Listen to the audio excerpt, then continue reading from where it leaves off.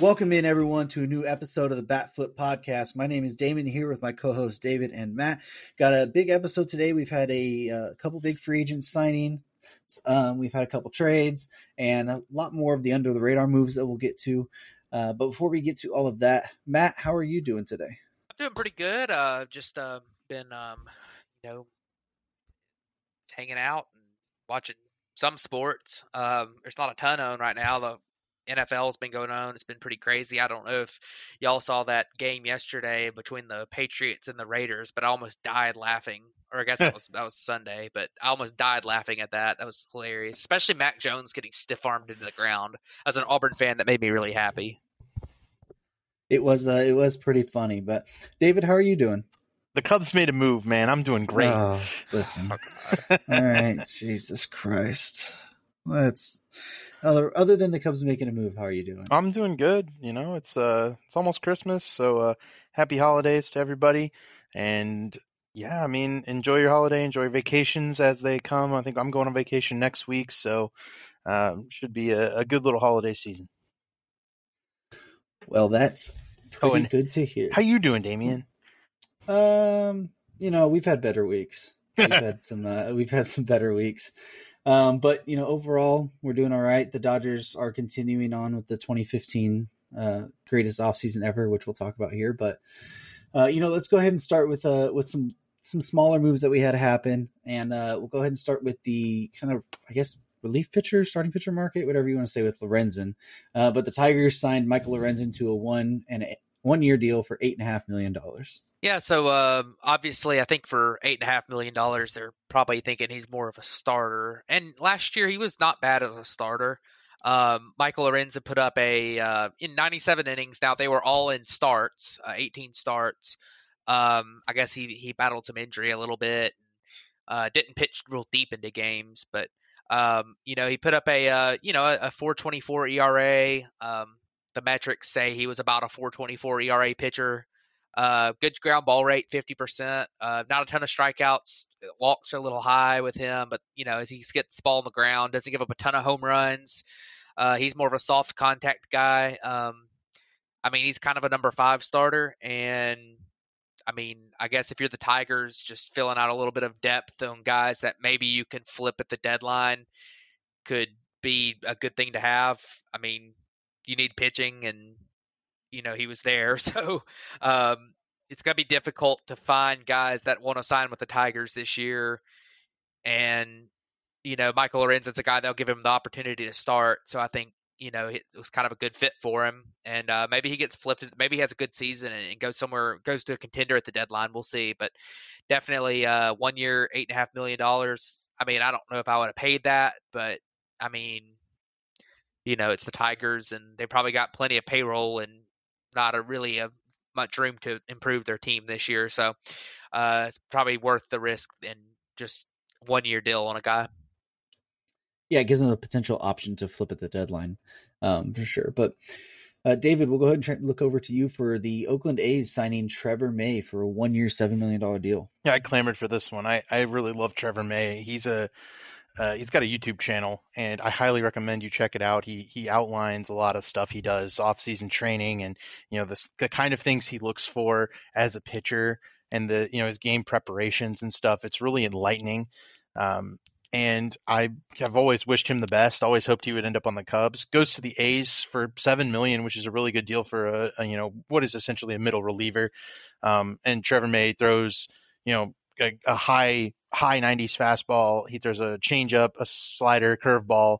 He's almost got a starter mix because he used to start. So this is a guy who can absolutely be flipped at the deadline to a contender. He's going to be probably the closer in Oakland. I would imagine he's going to get some opportunity to close games, and that may have been one of the things that drew him to Oakland. But good follow on Twitter, good follow on YouTube. Check him out, and I'm hoping the best for him. I think this is a really good move for Oakland. Yeah, if I can hop in real quick on him briefly, I think this is one of the under the radar moves. It's going to pan out really, really well. His stuff is really good, and he's dealt with some injuries and some different things the last couple of years, but I think he's going to work out well for Oakland.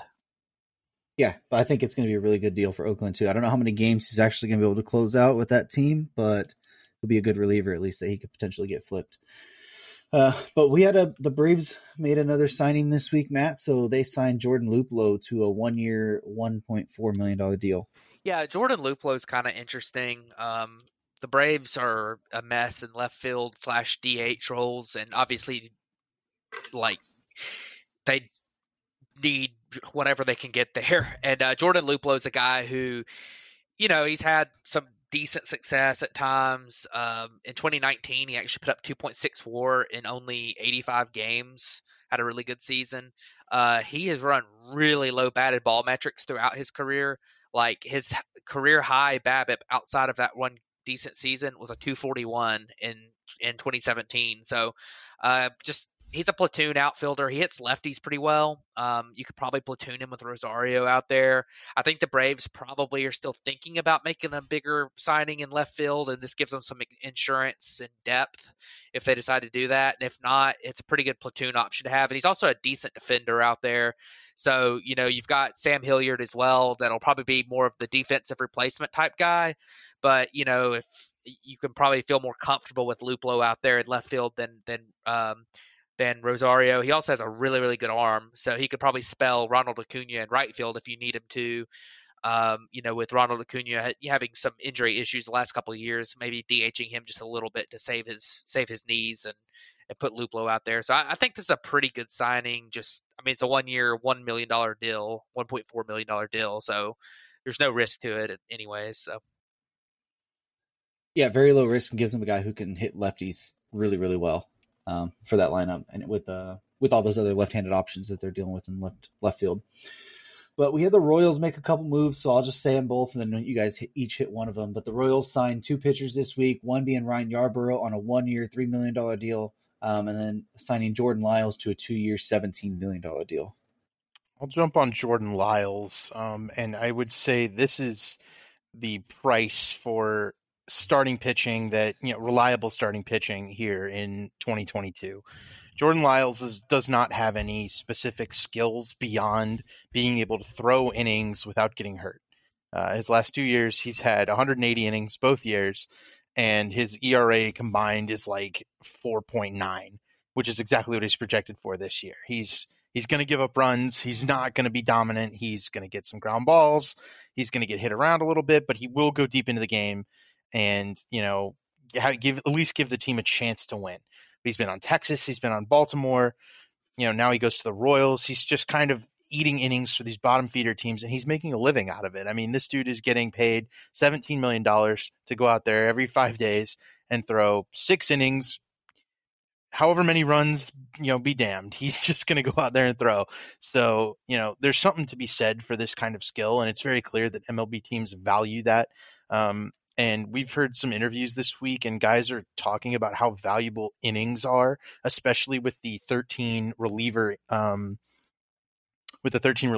where you can only have 13 relievers on your team at any time, and your options are limited as well. So I think innings are extremely valuable right now, and the Royals could look to shift him to another team at the deadline potentially as well, because teams are going to be needing innings. Guys are going to get hurt. We're going to see a lot of more of this type of thing where you're going to have pitchers be able to take on that burden of throwing into the 6th inning, even if they're getting beat around. Yeah. I can elaborate on Yarbrough just a little bit. It's a very cheap deal, 1 year, $3 million. He's a fine swing man.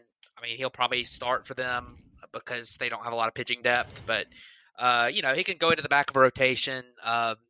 And he doesn't throw hard at all, but he's got some little bit of funk to him. And, he might work out well in that ballpark because it's a pretty good pitcher's park, and home run balls have been the problem for him for most of his career. These past 2 years, a 1.45 home run per 9, 1.35 home run per 9. It's kind of bit him. He's a really good control pitcher. So he might put up an okay season there. And I mean, it's a cheap deal for a guy for a team that needs innings. So, and go ahead, David. I was gonna say there's also still some interest there with potentially bringing back Zach Greinke even after both of these deals for for the Royals just to get another veteran in there that can kind of give him some innings.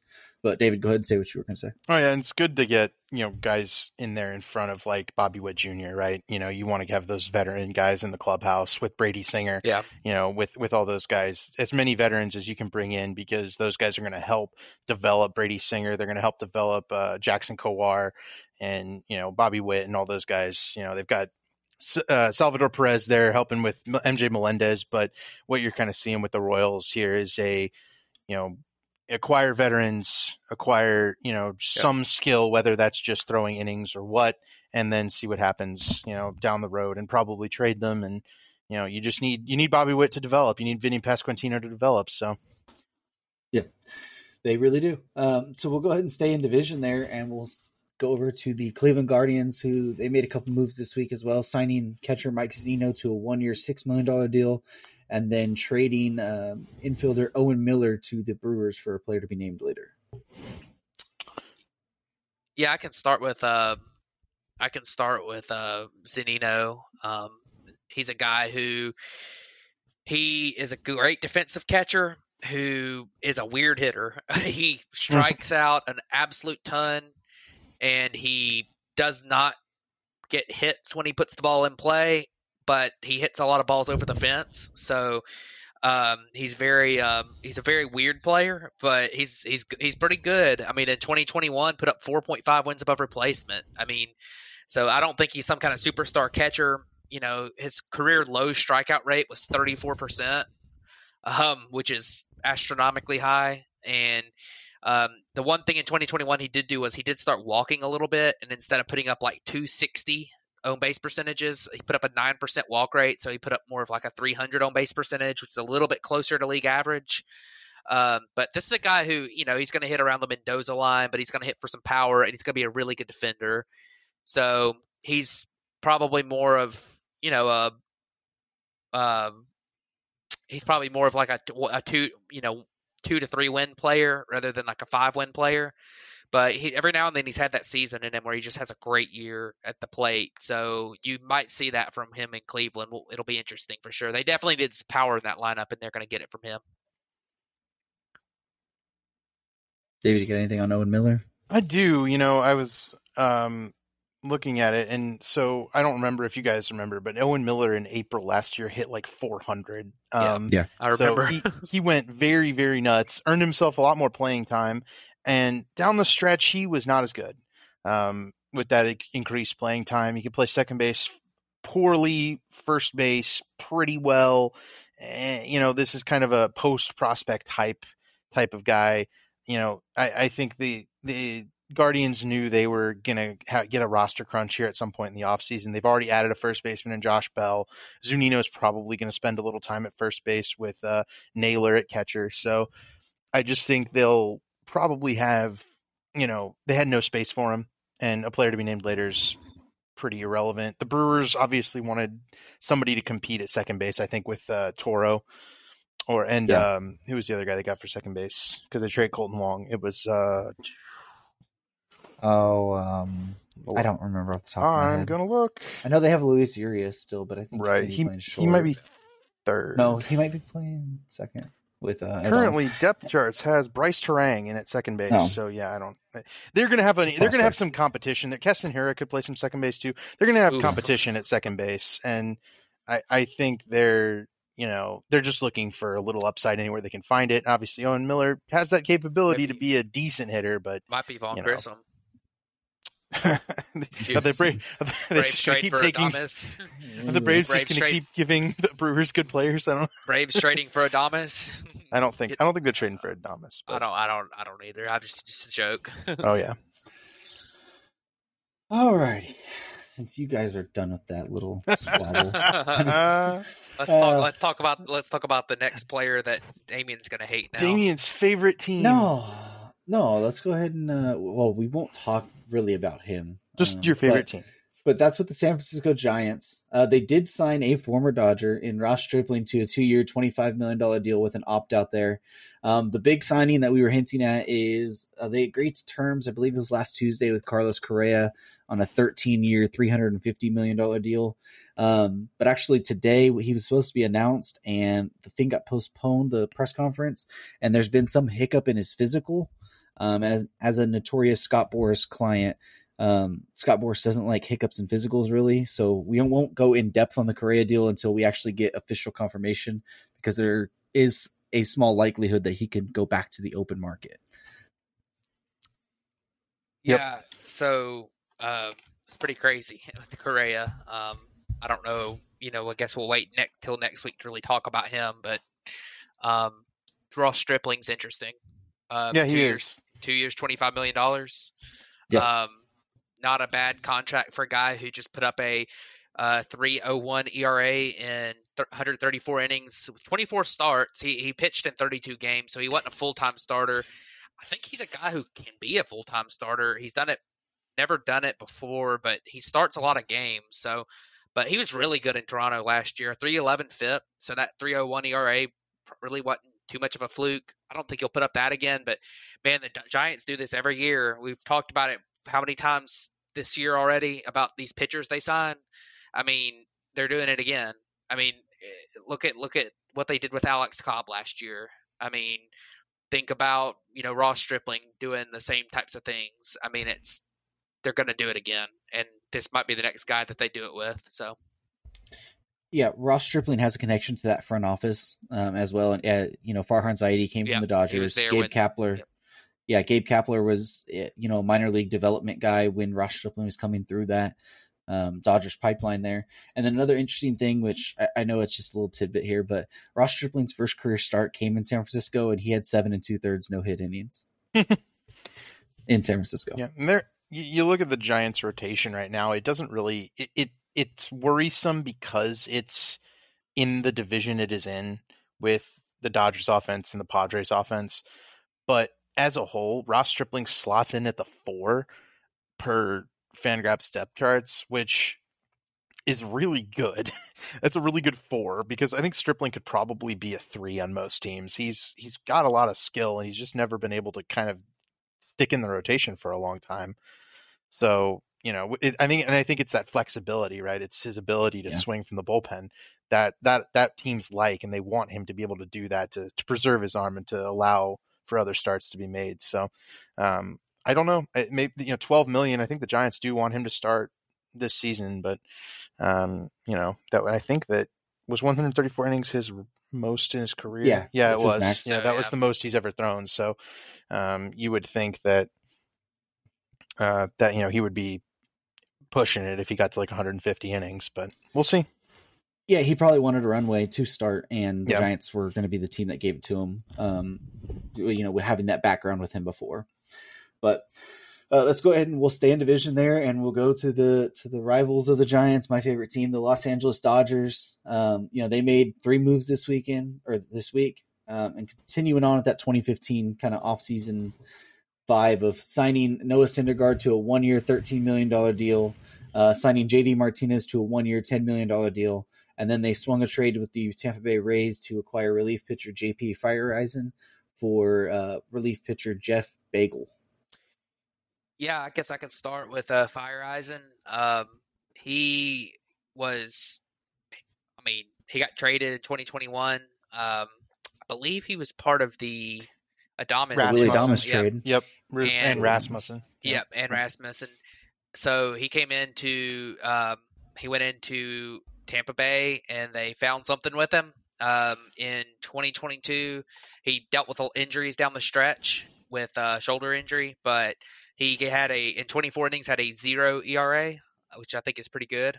Decent. It's decent. Yeah, he had a 167 FIP, so it wasn't totally fluky. I mean, you would expect him to probably have given up a few home runs, but in a larger sample size. But his plate discipline numbers are really good. Projection systems don't love him, but with the Dodgers' track record of relievers and being able to turn guys who have some good traits, but aren't necessarily well put together relievers yet into well put together relievers, I would expect that JP Fireeisen does really, really well in Los Angeles. You stole my guy there. I was going to talk about him first too. I really like JP Fireeisen, and he was good in Milwaukee too. He was nasty for a couple of months there in 2021 before he got moved. This is a typical Dodgers move. They've hit just an absolute home run with this. He's a dominant reliever that hasn't quite been, observed by everybody in the league yet. So I really think he's going to be good. It is to be noted too that he probably isn't going to be back until August. Yeah, the injury is the question mark. So and then the return was a low minors reliever with lots of strikeouts and lots of walks. So I don't really think it's. I mean, you never know with a guy like that, but I don't think it's going to end up being too much. It's the Rays. They'll get something out of him. We'll see, probably a lefty reliever. He's 6'5", throws really downhill, has a cut to his fastball, but like Matt mentioned, doesn't have a lot of command that way. So if he's able to rein in the command a little bit with a team like the Rays, he'll probably be a decent bullpen arm there. But transitioning over to Noah Syndergaard, I'll let you guys talk a little bit more about it. But just listening to his press conference or whatever he had with the media yesterday, he seems like he is very excited, and he's already working with Driveline and Tread Athletics to try and gain some flexibility and some mobility back to gain his 100, trying to get back up to 100 miles an hour. Because the guy we saw this year was not the Noah Syndergaard of old. Yeah, Noah Syndergaard wasn't very good in 2022. He was okay, but I mean, he just wasn't the same guy. I mean, this is a guy who, before his injuries, was a perennial all-star candidate and a couple times Cy Young candidate, and he lost 3 miles an hour off his fastball after the injuries, and he went from having a 9 to 10 strikeout per 9 rate to a 6.3 strikeout per 9 rate last year. The control is still there, and he's getting the ball on the ground a good bit still, but it's just not the same guy. But you might see the Dodgers be able to, work with him and maybe a year removed from his injuries, maybe get, like you say, go to the Driveline, get some of that velocity back, figure things out a little bit. And it's a low risk deal. One for 13 is not that bad. I mean, especially for the Dodgers. I know it sounds like the Dodgers might be trying to avoid the tax in some ways this year. Maybe they're trying to reset their tax years. So 1 for 13 is, if you're trying to avoid the tax and you're close to it, that's not the best, but for a guy who's not really, you don't really know what you're going to get out of him, but I mean, it's not a bad deal on its own. So I think we've seen Noah Syndergaard's floor is the one thing. I think this season was exactly what you expect the worst case scenario for a Noah Syndergaard season going forward. It's not like he's going to tax his arm throwing 94, right? Like, he can easily make a living as a soft toss and ground ball guy here. And I think there's definitely some changes to his pitch mix that could definitely help him be that kind of pitcher. But if he's going to work on getting velocity back and getting strikeouts back, I think that's major news. And it's the kind of thing that, he's only 30 years old. There's plenty of mileage left on his arm. I imagine he'll come out certainly looking different this year than he did last year. And, he's a skilled pitcher. We've seen it before. So, I have the utmost faith in the Dodgers system because they are always good at nailing guys like this as well. Yeah, and that's the one thing that he mentioned was he's like he wanted to come to LA because he had bigger offers for longer years other places. And he said he came to LA because everything they touch turns to gold. And he said he specifically saw what they did with Tyler Anderson and Andrew Heaney last year, and he wanted to be a part of that. So this is a typical Dodgers move. And I mean, when we're looking at the market where Mike Clevenger got $12 million, I think I would take Noah Syndergaard at $13 million, or Matt Boyd got $10 million. I take Noah Syndergaard at $13 million. Compared to those, there's no doubt. It's just the way the market's looking. This is kind of the point. I mean, even if you're talking about Ross Stripling got $12 million, love Ross Stripling, but if you could take the upside of what Noah Syndergaard can be for 13, you kind of go for that. And with the floor of what he was last year too. I mean, I really don't think that's the floor for him. and I don't know what the upside is. I think that a lot of that upside depends on just how how much you think how much can he actually improve his velocity back. But I mean, his floor from last year, like the projections have him at like a 4.7 ERA this year. I mean, I would say, I'm not gonna sit here and say that the projections are always right, whatever. But I mean, you talk about floor. I mean, that's a strange projection given that he's literally never had any ERA lower than a 4.28. Right, but I mean, season, he's also never thrown he's also never thrown 94 over an extended period of time. And I mean, last year he had his expected ERA was a 4.43 and he ended up with a 3.94 ERA. So like it's not, I mean, I don't think his floor is a sub 4 ERA. Yeah, I mean, floor wise, he could be a guy that gets blown up next year, but it just remember, he did that in front of the Phillies defense though. And Angels. And he still had a 383 FIP. Like I think that's very easily you could say that's his floor. Well, he had a low home run per fly ball rate, but either way, I mean, I don't think he's going to be much worse than he was last year. If he's worse, I mean, I don't think he's going to be much worse. I'm not saying that he's going to put up a 5 ERA. I'm just saying like I think it could be worse than last year, but it could be better. I mean, like I said, he could go to drive line gain. I mean, I don't think he'll ever throw 100 again, but he might average 95 on his 95 and a half, 96 on his fastball next year. I mean, he was even showing stuff that he was throwing 98 in bullpens early last year. So, I mean, I don't think that 100 miles an hour touching it is out of the thing. But, I mean, if you can get to 97, 98 for no Syndergaard, that'll be just fine. Yeah. But, anyway, staying with them, we'll do the last move. And that was with the Dodgers signing JD Martinez for 1 year, $10 million deal. And it's interesting because his agent, Scott Boras, came out today and pretty much said that he turned down $6 and $7 million more from other places to reunite with Mookie Betts, Robert Van Scoyoc in LA, and also kind of rebuild his value a little bit. I was just going to say this is a steal, man. I was big on JD Martinez as the number one DH in this class. He's a really good bat that I think was getting hampered a little bit by Boston. His numbers in Boston were worse than they were on the road last year. So, I think some of that contract pressure, coupled with the monster where he's not athletic enough to be able to turn doubles when he hits the ball into the left center field gap in Boston.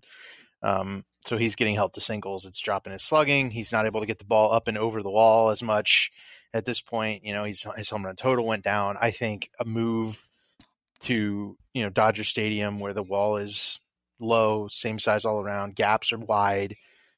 He's going to feast, I think, and it won't be necessarily a return to form, but he was definitely going to go elsewhere, and he did. He took a steal of a deal to go back to LA. Yeah, I don't know if I agree completely with him being. He's a good. He's got a chance to still be really good, but he really did start to drop with his power numbers last year, and his BABIP was still high while. He ran at the lowest on base percentage he's run since 2013 last year, while still having a high BABIP. His walk rates have dropped. His strikeout rate's gone up. He still put up a 120 WRC plus, which is good. But, when you factor in that he's, a DH, I mean, $10 million is fine for him. I don't think it's like some kind of earth-shattering move or anything. I think he'll do fine in LA for a year. I mean, I don't think it's a bad contract or anything. Just, I don't think it's really an earth-shattering move. And, I mean, I guess he could find the power stroke again. But, I mean, he only hit 16 home runs and 600 plate appearances this past year. That's not very JD Martinez-esque. But, we'll see what happens. It could end up being a good signing. I just think it's going to be kind of like he's a fine player type signing. So. Yeah, I mean, I think it's a interesting move, at least for the Dodgers, because it's going to be the first time that they've ever actually locked down the designated hitter spot full time. Mm-hmm. They've usually used it as a way to give guys a day off. I know we saw Justin Turner did that a lot this last year, but we'll talk a little bit more about him here in just a little bit with his move. But it's interesting there. But I think the big move is getting him back with his hitting guru, Robert Van Scoyoc. I mean, he's the guy who turned JD Martinez's career around. When he got released by Houston and went to Detroit, what was that in 2013 to 2014? Robert Van Scoyoc was the big reason why JD turned it around. So I think getting him back to every day working with Van Scoyoc It's going to be a big move. I'm not saying that his power is going to come back, but I wouldn't be surprised to see him still hit upwards of 20 homers, and still be that just consistent overall bat that he can be. I pulled up JD Martinez's spray chart this year just to see if there was a bunch of singles to left center field, and there's a bunch of singles to left center field. I'm telling you, man, that getting him away from the monster is going to help his line by a ton. Yeah, I mean, we'll see, because they're going to need it with the San Diego Padres also making some more moves here in this division. They made a couple moves. They signed Seth Lugo to a 2-year, $15+ million deal, which has an opt out after the first season, and then they also signed Matt Carpenter today to a $6.5 million deal in 2023. Has a player option and a bunch of incentives that could end up taking the overall deal to a 2-year, $21 million deal. With Seth Lugo, and correct me if I'm wrong, but did I see where he said he wanted to start? Yes, it was between the Dodgers and the Padres there, and he really does want to start overall, and that's why he leaned towards the Padres, because they don't technically have a fifth guy in their rotation at the moment. Yeah, so with Seth Lugo, that's interesting, because he was a starter back in 2017, and he was okay as a starter. The ERA was high, but the metrics were not too bad. But and in 2018 he pitched over 100 innings, even though he was a reliever. But since then he's really been maybe a 2-inning guy at times, but his last 2 years he's definitely been a 1-inning guy. And he's all right. He's pitched to a 3.5 ERA or so, but he's got a really good curveball. The spin rates are really good on it. But that's weird that I don't know the track record of guys who have been relievers for. It's been from 2018 to 2022. He started 12 games and he's pitched in like 200 games, so 250 games. So I don't know what the track record of is of a guy who has been a reliever almost exclusively for 5 years and then becomes a starter again. I would assume he ends up back in the bullpen, in other words, but we'll see what happens. Yeah, the Padres. Sorry, Dave, I was going to cut you off there. The Padres. The thing about it is they have him and Nick Martinez that both fill that swing man to starter role in general. So you could easily see them working both of those guys into the rotation. And then if it comes into the playoffs, I'm pretty sure you'll see Lugo go into that late inning role with Suarez and Hader come the postseason time. Yeah, that was what I was going to say. You have that swingman, role. They're kind of capitalizing the market there. Also, Seth Lugo's chase rate was first percentile. I do wonder if the Padres or somebody can't figure out a way to tunnel Seth Lugo's nasty curveball better with his pitches, so that he actually is able to, get those results out of that elite spin. Because it seems like he relies on suppressing contact versus being able to get whiffs with that giant curveball. Yeah. So the Padres' other move they made was signing Matt Carpenter. I know we went over that stuff already, but it's an interesting move here because it seems like they have. He'll probably be a DH / bench bat, but it seemed like they have all of his positions kind of really covered, full of players already. Yeah, I agree. I think it's a DH / bench type thing.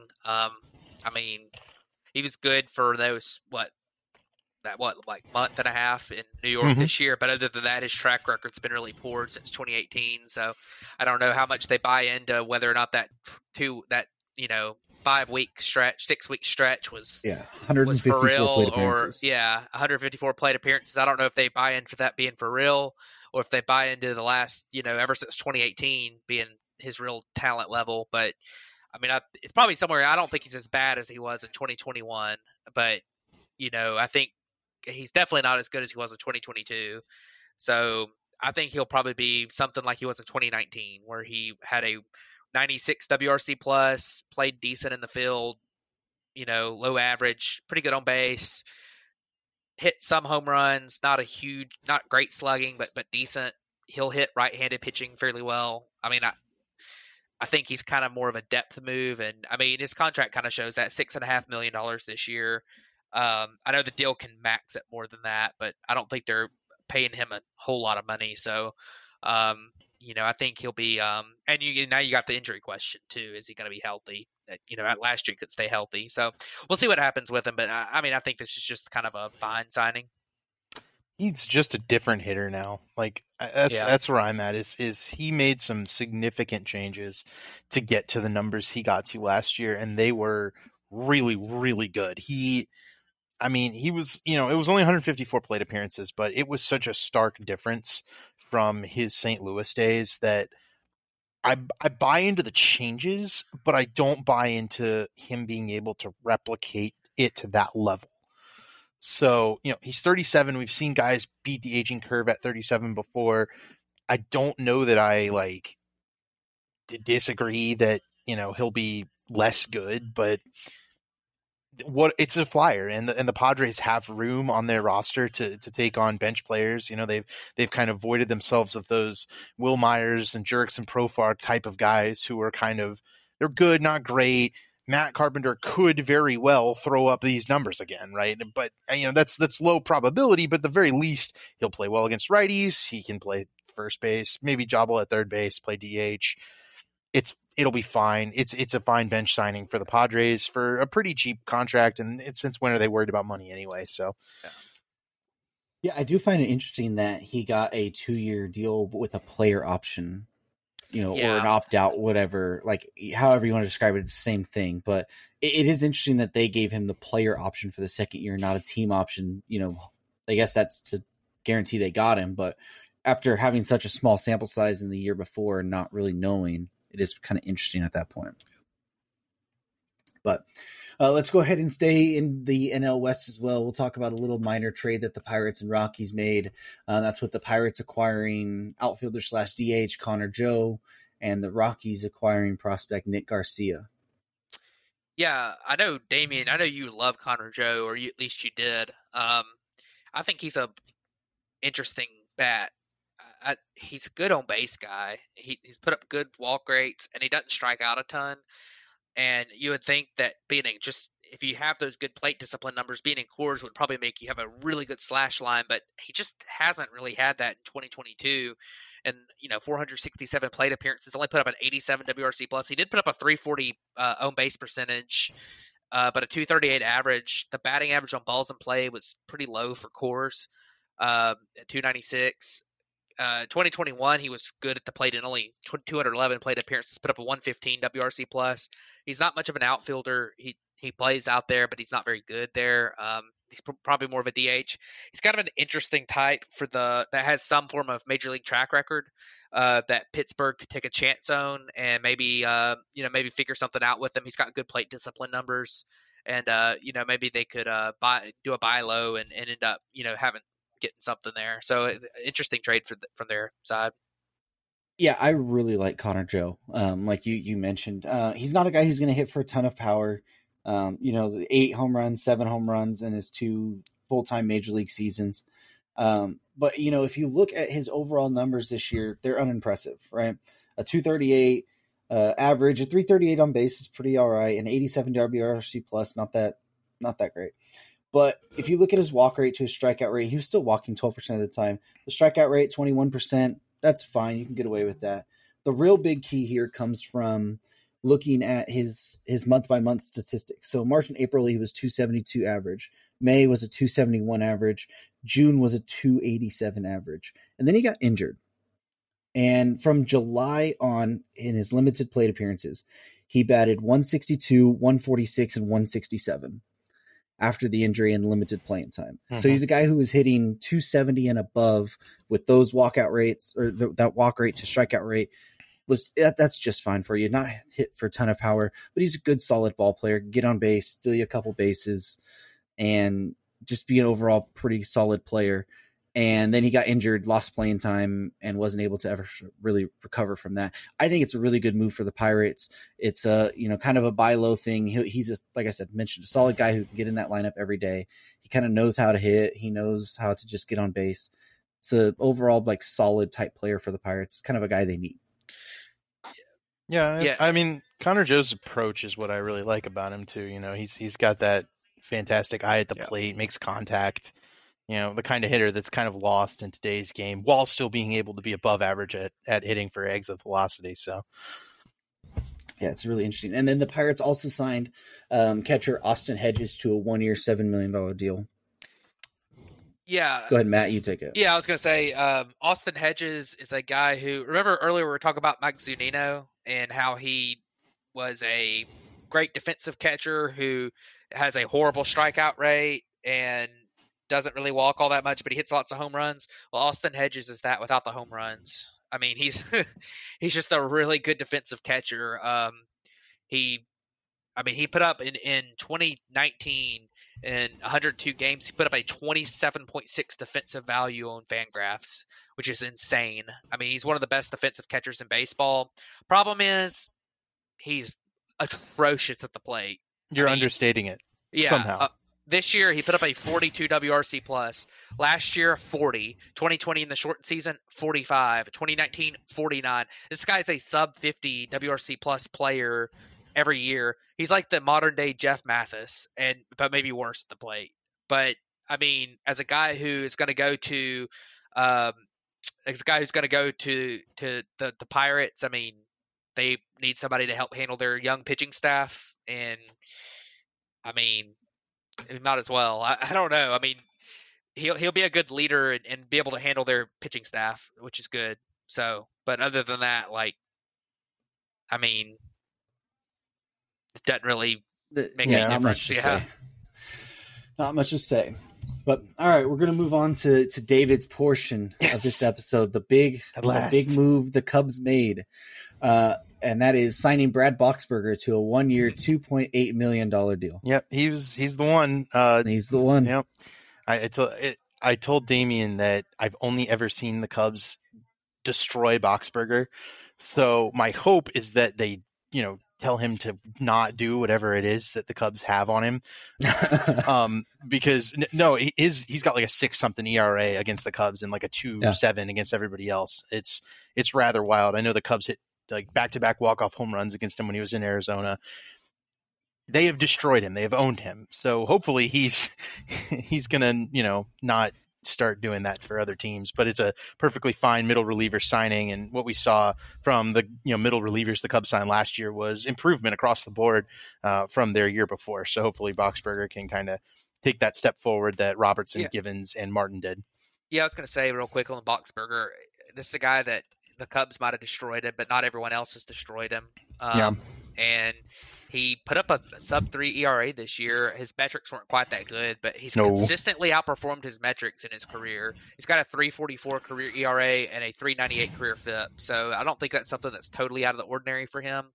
And, I mean, like you said, David Robertson did the same thing last year. I think Boxberger could go in there for the amount of money they're getting paid for relievers with very similar numbers to him, for him to get, 1 year, $2.8 million. That is not bad. So I think the Cubs made a good move there. Yeah, and his heat map is frightening for his fastball. It's all right down the middle, and he somehow gets whiffs with it. So I don't know what he's got there, but hopefully he brings it. Yeah. Well, it's a good thing that he's going to have a very high-level middle infield defense behind him. And that's because the other move is the Cubs did sign shortstop Dansby Swanson to a 7-year, $177 million deal. Yep, second highest deal in team history behind the Jason Hayward deal. Not the best example. Very similar deal. I mean, it's really not, but here's why. Oh, this banter is going to be great. Here's the middle infield defense at this point in Major League Baseball it's unknown how valuable it's going to be at this point. I certainly don't mind going all in on it. Dansby Swanson and Nico Horner up the middle is going to be one of the most athletic middle infields in baseball. It's going to feature two guys who are extremely good in their respective positions and, favorites for the Gold Glove next year. And the Cubs pitching rotation is ground ball heavy with Marcus Stroman, Kyle Hendricks, Jameson Taillon. It works for the roster right here. And you'll note we've only been talking about Dansby Swanson's defense because his offense is a little suspect. It's not the same tier as Carlos Correa. It's not the same tier as Bogarts, Turner, but he did hit more home runs than all of those guys last year. So my thought here is that, the Cubs need power and they need defense. If they can get a 25 home run season out of Dansby Swanson, I don't know that they really care whether or not it's with a high on base percentage. He's got like a 4.5 wins above replacement expected from ZiPS right now, which is a huge gain for the Cubs. Desperately needed over whoever the second baseman was going to be, like Nick Madrigal or Zach McKinstry, or a combination of those two. Like, this is just a big step up. Yeah, I'll start by saying it is an upgrade for the Cubs for sure. I've been watching Dansby Swanson for a long time. I don't know if I've ever told y'all this, but I was at Dansby Swanson's first career major league game. I went up there to Turner Field. It was last year, Turner Field. I went up there for his debut game. So that was a lot of fun. He got his first hit. They were playing the Twins. But anyways, he's been a good player for a while. The thing is with Dansby Swanson, he's a frustrating player to watch because when he's at the plate, because he has the power in him to hit some home runs. He hits the ball really, really hard, but he has a frustrating approach at the plate. He strikes out a ton. He doesn't walk very much, and he's very BABIP heavy. This year his career best offensive season was fueled by a BABIP 50 points above his career average. He is going to hit some home runs. He hit 27 in 2021. He hit 25 this year. But he's probably more of a league average type hitter. Last year he was a 99 WRC plus. I think that's probably where he's going to mainly be, but he is so inconsistent. He's going to have some years where he's more like a 90, and he's going to have some years where he's probably a 110 to 115. The thing about his defense, I really like his defense. He was elite in 2022. I think he's more of really good as opposed to elite. This was by far his best defensive season, and I think a lot of it has to do with just kind of the funkiness of defensive metrics. But he's a very good defensive shortstop. I think that Dansby Swanson is more of a 2 to 3 win role player than he is a superstar. And I know the Cubs wanted to spend a lot of money this offseason, and obviously he improves their team. I don't think this is the type of like game-changing type player that you've got on with Dansby Swanson. That and I was very glad the Braves didn't give him $25 million plus to bring him back. I think that especially over 7 years. But I mean, he's going to help the Cubs. He's going to make them better. He's definitely an upgrade over Nick Madrigal. So who obviously he's technically replacing Nick Madrigal because Hoerner's going to shift back over to second. But I think out of the big four shortstops, I would have taken the other three guys pretty easily. Well, depending on Correa's injury, actually, depending on what that ends up being. But I think he's by far the lower of the four, and I'm not super confident I think this contract, there's a chance that this ends up being a decent contract. I think there's a pretty good chance it ends up being like Jason Hayward, and I know you don't want to hear that, David, I mean, it's a very similar career path to Jason Hayward. But Hayward was a power, like they were trying to get power out of Hayward when he was not doing that. Right. That was the mistake the Cubs made in 2016 was Jason Hayward used to hit for power. Let's try to get him back to that. If the Cubs go, whoa, Dansby Swanson strikes out too much, let's try to get him back to what he used to be when he was making, 22% strikeout rates and a 63 WRC plus in 2017. Like that would be a mistake. Yeah. I think they need to let him swing away, swing freely, let him hit for power. StatCast had him for 33 home runs in Wrigley Field last year. So if he could get to 30 home runs, that's huge. Yeah. Last point for me. I think he's very, very similar. He's going to end up in a similar fashion to what Trevor Story did. I think he's going to end up being very similar to Trevor Story. So I don't know about that either, but because he's much more athletic. But anyway, we move. And you just did. We will, but Matt made one little thing. We had a little thing that came out about the Correa thing. It's supposedly an eye issue. No, it's not. It's not. That's a joke. That was a joke. Oh, sorry. I thought it was. Nope. I thought it was a real thing. No. All right. Well, nope. Delete what I just said. I'm going to delete that out. Nobody's going to actually hear that part. Mm-hmm. That's going to be funny. Anyway, so let's transition over to the Baltimore Orioles, I guess. And that's where they signed Adam Frazier to a 1-year, $8 million deal and Michael Givens to a 1-year, $5 million deal. Yeah, I could start with Adam Frazier. This is a kind of interesting deal. I think that their infield is kind of set, but he's a guy who can rotate around a lot. So, good contact hitter, honestly, a good guy to bring off the bench. He plays the defense at a pretty nice level. I mean, in 2021 he put up a good offensive season. In 2022, not so good. A lot of that was BABIP fueled. He probably really is somewhere in between. I would expect him to be about a league average hitter, a little bit above league average defensively, maybe more league average base runner. He's really just an average player. He's exactly a league average player to me. And I think that adding that depth is going to be really nice for Baltimore, especially with the fact that they've got so many young players. If one of those young players comes up and struggles, you don't feel too bad about having to throw Adam Frazier out there if they need to go to AAA for a few weeks or need to rest them a little bit or something. I think that would be I think it's a good player to kind of just have on your team to be able to be a utility guy, move around a little bit. So I think this was a pretty nice signing. $8 million isn't too bad for a guy with his skill set. So I think that was totally fine. Yeah, and it will shift around their middle infield is maybe the one issue is that, where's Jorge Mateo going to play if Gunnar Henderson does go to shortstop and Ramon Urias plays third base? You're not DHing Frazier or Mateo. I was going to say, couldn't Urias play second some? Wouldn't Frazier be playing second? Well, I mean, if Henderson doesn't play short, Frazier can play short.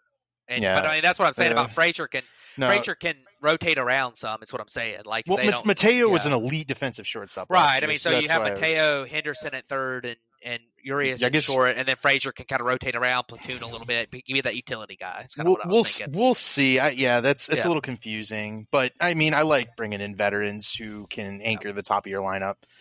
Michael Givens is a good player, came from the Cubs last year, went over to the Mets at the trade deadline. It was actually bad for the Mets, but he was really good with the Cubs. And I think the Orioles, bringing a guy back in with that familiarity, maybe he can be their closer since they traded away Jorge Lopez last year. Givens has that kind of pedigree, so he's a good guy to watch. Got a weird arm slot that allows him to have some success. So $5 million for relievers. We've seen the reliever market kind of go way more than that. So Givens for $5 million. I would have thought the Orioles were going to spend a little more this offseason and try to supplant Adley, Gunnar, and all those guys there. Just Frazier and Givens is a little disappointing, and Kyle Gibson, I guess. But yeah, kind of a disappointing offseason from the Orioles. And it's not over yet. They could make a trade too or something. So they're just saving up for the bidding war next year. Let me tell you, they will get somebody next year. Oh yeah. Let's go ahead and transition over to the Chicago White Sox. They signed Andrew Benintendi to a 5-year, $75 million deal, which actually is their highest deal in team history. Yeah. I bet Matt doesn't like this one, and I love it. I bet that's what happens here. I mean, I don't hate it. I mean, I think Andrew Benintendi's a pretty good player. I don't know if I would have given him 5 years, but he's only 28, which is something that's different with him. A lot of these other guys have been like, 30, 31, especially guys with his skill set. He's only 28, so there's a chance you could find some things with him. He hit for a lot of contact this year. 122 WRC plus was really nice. He did have a high batting average on balls in play. Defensively, he's all right. He's left fielder. He's an okay left fielder. I think he's maybe a little bit above league average player. He's a decent regular, and I mean, I don't know if I would have given him 5 years, but $15 million a year for a guy who maybe you can tap a little bit of power there. Still, I think it's fine. I mean, I'm not super enthusiastic about it or anything, but it's fine. So. Here's the kicker for this deal is that the White Sox corner outfield defense last year was Eloy Jimenez and Andrew Vaughn. So that's a huge upgrade. They have not had proper corner outfield players in years. It's been so long. We've seen them take on like Nomar Mazara and Adam Eaton, and they have just been struggling to find somebody who can step into the corner outfield, play it every day for, solid success, and then, at the top of their lineup, he's gonna hit leadoff. He's gonna get on base. He's been doing that for his whole career. I like Benintendi a lot, and $75 million for a 28-year-old with, we know he's got more power upside in him, but if he could just repeat what he did last year, I mean, 373 on base percentage, that's a leadoff hitter in this day and age every day. He's got some athleticism, and with the stolen base, the pitch clock and the pickoff limitations, I think he'll steal some bases too. It's just, this is such a perfect move for the White Sox specifically because they've been struggling so much with that corner outfield position. Now Eloy can play, DH. You don't, that's a big increase in that outfield defense, so it helps the pitching staff. This move is a roster wide plus for the White Sox. Yeah. Oh, go ahead. I was going to say, I don't think it's a terrible deal overall. I mean, it's like David said, it's a lot of what the White Sox were missing out in the outfield, and it's a veteran hitter that's going to be pretty solid. You can almost write down what he's going to give you at the plate each year. I mean, he's going to be an above average league hitter. He's going to hit right around the 260 to 270 mark on average. And if you can tap back into that power a little bit, I mean, I think it's a just fine overall deal. But let's go ahead. We'll stay in division there and go to a guy who we're saying if he can tap into the power a little bit more. This guy doesn't need to tap into the power. He maybe needs to tap into the contact a little bit more. Yeah. And that's with Joey Gallo signing a 1-year, $11 million deal with the Minnesota Twins. Yeah, Joey Gallo's a guy that I've never really been a huge fan of his game. I know he's had some years where he was not bad, but I mean, it's hard to run a 40% strike. I don't care how much power you have. If you run a 40% strikeout rate over a season, it's going to be hard to be a really good player unless you are like have the offensive game of Joey Gallo and be like an elite defensive catcher or something. I mean, he had a 91 WRC plus last year. That's a partial season. He had an 85 WRC plus last year. I mean, this is a guy that, he's really lost at the plate, and he strikes out 40% of the time. I know the shift being gone will help him a little bit, but it's not like he's put too many balls in play that aren't home runs or anyway. So, when he makes contact, it's a home run typically. So it's like, I don't know. I'm not, but for the cheap, for $11 million, I don't know if I'd give him $11 million. I know the Twins really had money to spend, and maybe they can turn him around a little bit, but I don't know. I'm not super high on this one. So Joey Gallo. Hey, just saying, JD Martinez for $10 million looks a lot better. It really does. I agree with that 100%. Joey Gallo's baseball savant page looks hilarious with the 94th percentile hard hit and first percentile expected batting average. Yeah, this is a Miguel Sano replacement. They already had a guy who strikes out a ton and hits for power. I think it's a bit of an upgrade. Maybe a little too much money, but whatever. Gallo's more athletic and play the field better. It's fine. The Twins are, they didn't get any of the shortstops, so they've definitely, going to have to get creative with it. And, getting a Joey Gallo bounce back would be certainly a creative way to have some success next year. Well, they haven't got any of the shortstops yet. That's right. Elvis Andrus, future Minnesota Twin. Yes.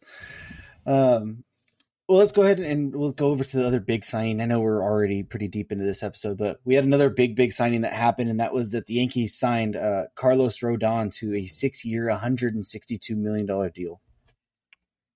Yeah, Carlos Rodon is a very, very, very good pitcher when he's healthy. The issue has been over his career staying healthy. He got better in 2021 after betting on himself. I think he was non-tendered, and he went back to the White Sox and took a 1-year deal there and was unbelievably good, but dealt with injuries a little bit. 2022, he stayed healthy. I think he stayed fully healthy. He pitched 180 innings, which was career high, or 178 innings, career high. It was an unbelievable 6.2 wins above replacement, a 2.88 ERA on the season, a 2.25 FIP, tons of strikeouts. He has pretty good control, not elite control, but good control. Not a ton of walks. Doesn't give up many home runs. This guy is elite when he's healthy. He's going to be a Yankee now, and I think the Yankees giving him 6 years. I think this contract will be a steal if he stays healthy. But that's really the question with him is how much he's going to be able to pitch. Is he going to, pitch, 15 starts and then get hurt again? but if he ages well and he stays healthy, he's only 30. He'll be 35 when this contract runs, or this will be his age 30 season. He'll be 35 when his contract is up. Not super old for a pitcher. So I don't think they're risking anything super long term. It's just if he stays healthy. And if he stays healthy, this contract could look really, really good. I think this is a great move for the Yankees. John Lester got 6 years, 155 in 2015 to go to the Cubs. And at that point, John Lester had won a World Series and was an extremely reliable left-handed pitcher. This deal, 6 for 162. I was dreading that, in their haste to acquire an ace, the Cubs would give out a John Lester deal to Carlos Rodon. He just doesn't feel like the type of guy that can push a team over the top. That said, the Yankees are already a very talented team, and him being able to slot in with Garrett Cole to complement, righty lefty, complement that arsenal with these high velocity guys makes them a very formidable team. It's a great deal for the Yankees. I question the potential longevity of this deal just because of Carlos Rodon's track record. But as you said, if he stays healthy, this is a good deal. But look at what guys got last year, right? I mean, Kevin Gausman, Robbie Ray, those guys even had longer track records than Rodon with similar upside and got way less money. Yeah, so there is no way possible Robbie Ray had a better track record long term than Rodon is. He had one good season. He could at least pitch well, like every year, though, is the thing, right? Like, I mean, I get that part. That's what I'm saying. I mean, the last 2 years of Rodon has been literally like elite of the elite. So he's been the best pitcher, or I won't say the best. He's been one of the best pitchers, like top 10 easily, best pitchers in baseball for the last 2 years. Not really that close when he's been healthy. And this past year he pitched a healthy season, so maybe it's behind him. But I do agree that there's a lot of injury risk here. One other thing to note too, the Yankees are one of those teams that the payroll doesn't really matter that much to them. So you can eat a contract like this if it's bad, if it doesn't work. But and a thing, he took significantly less money to go to New York. Yeah. That was out there, that he had other deals that were bigger from other places, and he took less money from the Yankees. I wonder, that's been said an awful lot this year. I wonder if some of that, I'm sure that there might have been some times people have been given, a bigger offer somewhere else. They said I wonder how much that's actually happening, or if that's just kind of like trying to hype up their fan base and stuff. Because that seems like that's been said about every free agent this year, just about. But I think free agents are being more picky this year. Yeah, maybe, I think people are starting to see that they want to go where they want to go, and they want to be competitive on where they go now. But it's not a safe deal for the Yankees. It comes down to both of you guys have a case to being right. David, if Rodon's shoulder issues creep back up, looks like a terrible deal in 2 years, 3 years. I didn't even say it was a terrible deal, but no, I'm just saying. I'm saying it would look like a terrible deal in 2 or 3 years if his shoulder injuries crop back up, right? Matt, if he stays healthy and he does what he does, it's a great deal because he fits right in with that. That's the one thing that the whole question around Rodon. Is he going to give you the production, or is he going to be injured like he's shown to be for most of his career outside of the last 2 years? Which Rodon you're going to get, who knows? But slotting in right behind Garrett Cole in that rotation, then you're able to put, you still have Nestor there. You're going to have Luis Severino. I think this team, the pitching wise, I think it looks great. Frankie Montas. It's just fine. Yeah, you and Domingo Germán. You have 6 good starters there. I'm going to say something that I think is y'all probably push back on, but if he's healthy, Rodon's better than Garrett Cole. If he's healthy. That's All right. So the offense for the Yankees is the big question here. They haven't done anything to improve.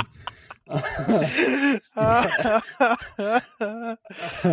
are gonna hate that, but we're just not. I don't hate it. I think it's fine. It's just let's see how Rodon pitches in Yankee Stadium when he has to give up 2 home runs every game. Let's see.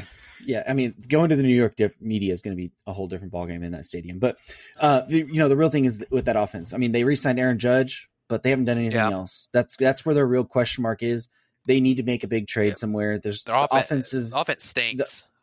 The offense does stink, and the marketplace, free agency wise, doesn't give you many more options. You can go get Conforto, but there's still questions around him. So Yankees still have a lot of work to do, but we'll go ahead and move on. We'll stay in division to the Yankees' biggest rivals, the Boston Red Sox. Them and the Dodgers did a trade. The Dodgers acquired JD Martinez. The Boston Red Sox acquired Justin Turner for a 2-year, $22 million deal. It does sound like Turner's going to play some first base and DH most of the time for them, and that's because they also designated Eric Hosmer for assignment. Yeah, I think, a 2-year deal for Justin Turner is fine. They're not paying him a ton, $11 million a year at AAV, which is fine. He's not quite as good as he was, but he's still good. He's going to give you 130 to 140 games maybe, and part of that's going to be DHing, part of that might be first base. He's going to hit pretty well. I bet he puts up a 110 to 120 WRC plus as he ages a little bit more. He's still a really solid hitter, and he'll be fine there. Put up 2 WAR. He's going to be fine there. Justin Turner had a 154 WRC or 152 WRC plus in the second half last year. Yeah. He's just been so consistently good for so long in LA. It's hard to picture him anywhere else at this point. And really I know that's painful for Damian, but Turner's very much a DH at this point, was not playing particularly well at third base last year. He did slot in 60 games, but he was rated negatively there. So I envision him as a DH for them. Maybe he will play some first base. I'm very nervous about Eric Hosmer, though, because my team's currently looking for a first baseman, and that is the last one I want right there. I mean, my goodness. It is funny that the Red Sox cut him when they weren't even paying a penny of his salary, which is very hilarious. Yep. I wonder if that transition's over, or the Red Sox are just banking that money. I'm not quite sure. But, as far as Justin Turner, it hurts. It really hurts as a Dodger fan. I mean, he's a guy who came in here on a minor league deal from the Mets 9 years ago, 10 years, whatever it is, and really became the star that he is now. He is I think he's the Dodgers franchise leader in a bunch of postseason categories. He's a guy who was from LA. I think he went to Fullerton, Cal State Fullerton. He shouldn't have ever had the opportunity to leave the Dodgers. They shouldn't have, taken that option to get out of his contract this year. I mean, ideally, even then, you're looking at the contract. They gave Martinez 10 years. Justin Turner got 11 years. I mean, 10 years, sorry, 10 million, and Turner got 11 million. I mean, if you're talking about overall, if you offer Turner 10 million to come back, I believe he absolutely takes that. I mean, they did his option for $4 million, so he's really getting 15 this year is what it comes down to. But, he's a really productive player still. He's a guy who usually starts slow. The power doesn't really kick on until usually May or June. And then he usually ends the season right in that postseason is where you want to get hot. And he's a player that usually does that. He'll carry a team through months of a season. Doing that. The defense is questionable. Doesn't seem like he's going to have to play much third base with Rafi Devers there now. I am interested to see how he transitions over to first base if he has to do that. But, it's a good designated hitter. He does have a player option for the second year, so he could opt out there. But we'll see overall. He's now reunited with like half his Dodger teammates now with, Kenley Jansen and Kike Hernandez and Alex Verdugo and whoever else. Not Cody Bellinger, though.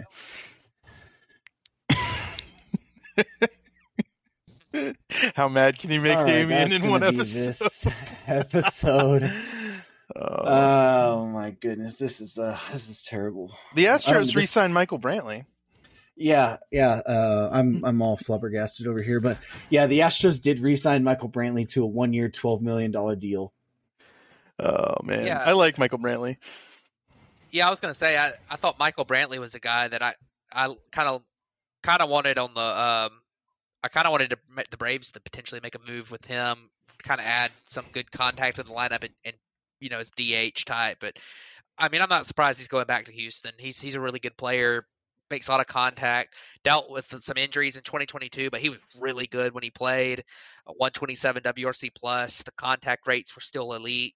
He actually was putting up the best walk rate of his career before his injury. It was only 277 plate appearances, but still, he's a very, very, very good player. Good contact, left-handed bat. Still hits a lot of doubles. Not a huge home run guy anymore, but or ever, but he's a good player, and he's the Houston's gonna have him again. They should be glad that they got him back. That is insane to me that he has not put up a WRC plus below 120 since 2017. That's absurd, man. He's been really good for a really long time. This is just another Houston move. He'll split time at DH with Jordan and Jose Abreu, and that lineup just keeps getting deeper. Going to be tough to pick against Houston once we have to do preseason picks. Yep. And dumb old Damien will still pick the Angels for some reason. They've had a good offseason. We have news on them, but we'll wait for next week. Listen, I fall into that trap every year. All right, we're not doing it. But let's go on to the Steve Cohen portion of the episode, since we seem to have one of those every single week. But the Mets re-signed Adam Ottavino to a 2-year, $14.5 million deal. That's not even the big part of it. It's now that their luxury tax number has, with all the taxes and stuff, it's upwards of $440 million for this roster. Good grief. Yeah, I'll start just quickly. Adam Ottavino was really good in 2022. He kind of was back to the form he showed when he was with Colorado in 2018 and New York with the Yankees in 2019. That deal, he is 37 years old, so there's a little bit of risk to it, but I don't think that's a bad contract at all. Money wise, it's actually a pretty good value, I feel like, for a guy who's been as good as him for a pretty good track record. But I'll tell you, the Mets, with that, you would think that they would be a better team with that payroll. Not that they're not a good team, they are a good team, but you would think that they'd be like a runaway World Series favorites if they were spending $450 million on their roster. I think it's crazy. Yeah, it's wild. And they're not even the clear favorite to win their division, right? There's like 3 teams that could be. Yeah, they're not even. The Mets have mostly re-signed guys too. A lot of that money is to players that were already on the roster or to directly replace a player they lost. Yeah, and I think they're worse. I think they downgraded it's hard to say worse. I think they downgraded from talent-wise from DeGrom to Verlander. Yeah, but that one's still, we don't know how that one's going to play out. What if DeGrom gets hurt in game 1 next year, Right. I'm not saying that the contracts are going to lie. I'm just saying in talent-wise, like how good they can be, I think they downgraded. I think Verlander's still really good. I think that DeGrom's better. But DeGrom's going to get hurt. Verlander could get hurt. He's 41 years old, and he's had Tommy John pretty recently. It's not, Yeah. It was pretty interesting because during the press conference today, which I think today was the Justin Verlander conference. Yesterday was Kodai Senga's. But Epler did say that they expect to make some move at catcher, which there's been a reported move of Omar Narvaez. I don't even know if we put that on here. I don't think we did. We didn't. They will hit on it in the next episode. But there's a potential trade of James McCann has been really big recently out there. I don't know who that's going to be or whatever, but there is some way with that payroll and that tax could take a hit with our hit, go lower by trading away some of these other people. I was going to say with that, if James McCann trade, they'd just eat the money probably. Maybe some of it, but they might be able to get. Or package a prospect and if they package they could, if they packaged a prospect with them, then they could maybe get rid of some money. But I don't know if they're even. If you're going to pay that much money anyways, what's the point?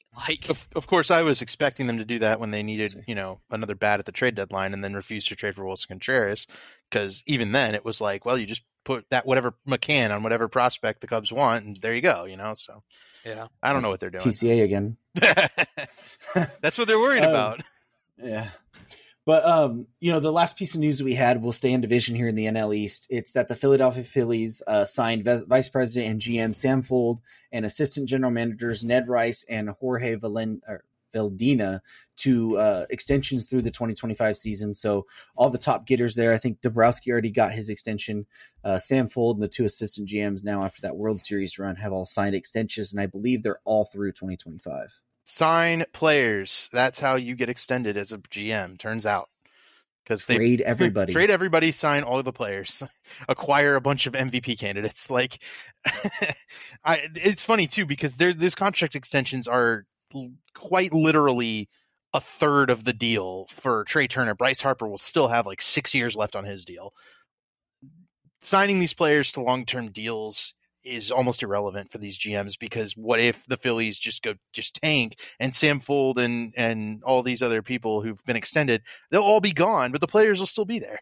So, it's ultimately very irrelevant, but when you have that kind of success with signing players as they've done, and it is deserved, the years can't be a factor here. You have to go out, be aggressive, sign the deal that people don't expect. That's how Trey Turner got to the Phillies, that's how Bryce Harper got to the Phillies, and you look at the roster they've constructed mostly out of free agents, and it's very, very good. Yeah, I mean, when you sign all those guys, you're signing them for like 10 or 12-year deals, and you're probably not going to be there anyways when they're over. So, you might as well. Pretty much. Exactly. But that's the last little bit we had on this episode. As we head into the holidays, I hope everyone has a Merry Christmas and a Happy New Year. I think we're planning on the next episode being after the New Year, if I'm not mistaken. There? Yes. On the 3rd? Okay. Yep. So the 3rd is when we're planning on coming back. All the big name free agents, well, considering Correa's deal gets official, are signed. So no emergency episodes, hopefully. But, anything else you guys want to wrap up on before we hit the holiday break? I don't think anything for me. I mean, I think, I think everything's, moved a lot quicker than I thought this offseason. And I think that, we'll see. The Correa thing is going to be really interesting to see what happens there. But, going into the, couple weeks here, I don't expect to see a ton, but that means we'll probably have like 10 trades. So, but I hope everyone out there has a happy, have a Merry Christmas and Happy New Year. And I guess we won't be back before New Year's. So 2023 will be our next episode unless something crazy happens. So I can't David, you got anything? I can't wait for baseball. Now we're in the point where I'm like, all right, it's time for opening day. The big names have signed. Let's go. Let's roll. Oh, baseball is 100 days from happening as of today. So, all right, everyone. Thank you for tuning into this episode of the Bat Flip Podcast. And from us to you, have a Merry Christmas and a Happy New Year. We'll see you in 2023.